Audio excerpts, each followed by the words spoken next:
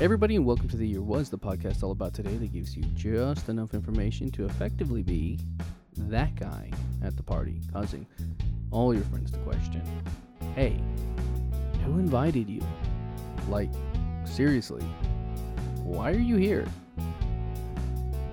I'm your host, Michael Montalvo. For the next few minutes, we will swim through the river of time to find out what makes the day truly unique. On this episode, we examine the events that occurred April 22nd. With the Olympics having been recently postponed, I thought it would be cool to take a look at the history of the modern Olympics, and that's absolutely a lie. I happened to come across this by accident and just happened to remember about the postponement. Anyway, I found out about an Olympics that are not technically an Olympics, as they are no longer recognized by the International Olympic Committee, henceforth called the IOC, as an official representation of the Olympic Games. So let's talk Olympics. We all know that the first recorded Olympic Games were held sometime around 776 BC, but it's also widely known that by this time the Olympics were somewhere around 500 years old. Like today, it was held every 4 years during a religious festival meant to honor Zeus, the Greek god and father of Hercules. Events were a bit different then, though, because while they had the usual suspects of foot races, boxing, and wrestling, they also had horse and chariot races, as well as military competitions. Can you imagine military drills being done at the Olympics? Like full-on war games, not the Matthew Broderick kind, but actual war games. It's a bit crazy. In 708 BC, which you have to remember, BC goes backwards, the pentathlon was introduced, bringing with it the javelin, the discus, and the long jump.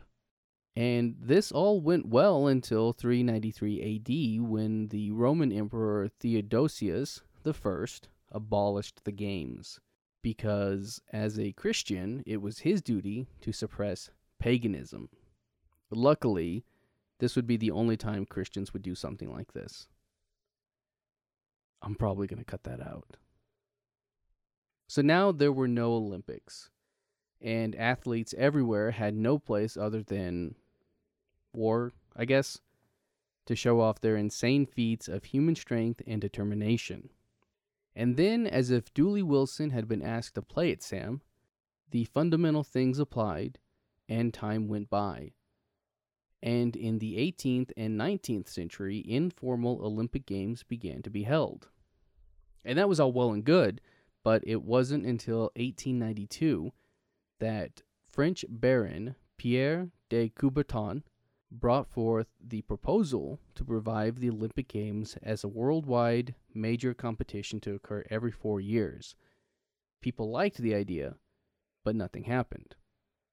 He brought it up again in 1894, and the 79 delegates from 9 countries unanimously approved the proposal.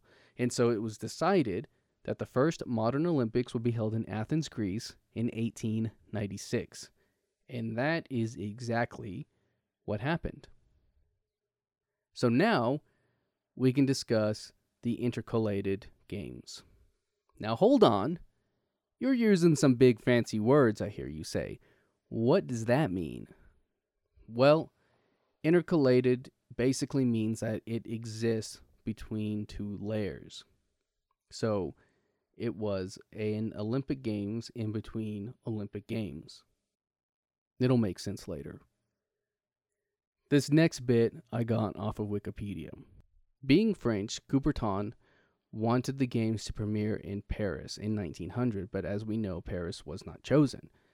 Because of the amount of time and work that it takes to put on an Olympic event, it was suggested that Greece would host the intercalated games in between the Olympic Games, but Coubertin did not want any other place than France to be a permanent host of the games, and he vetoed the idea.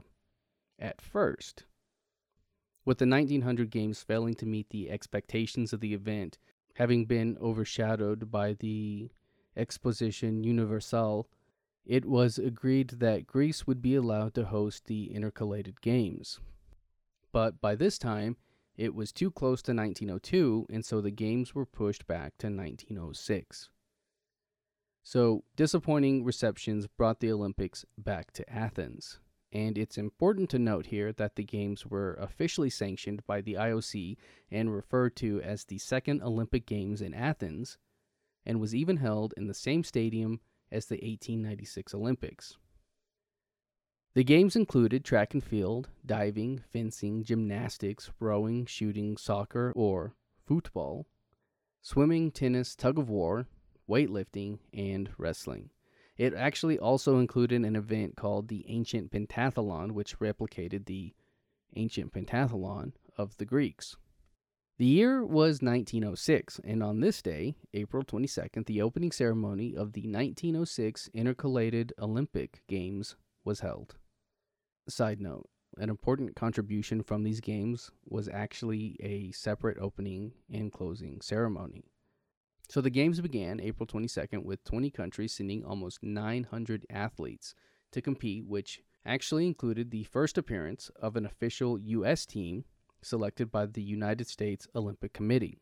Athletes were awarded medals and Olympic records were set, including one by Ray Urey, an American who defended his titles to win a total of 8 medals, adding 2 more in 1910, creating a record that would not be broken until Michael Phelps in 2008. For its closing ceremony, it is said that 6,000 children took part.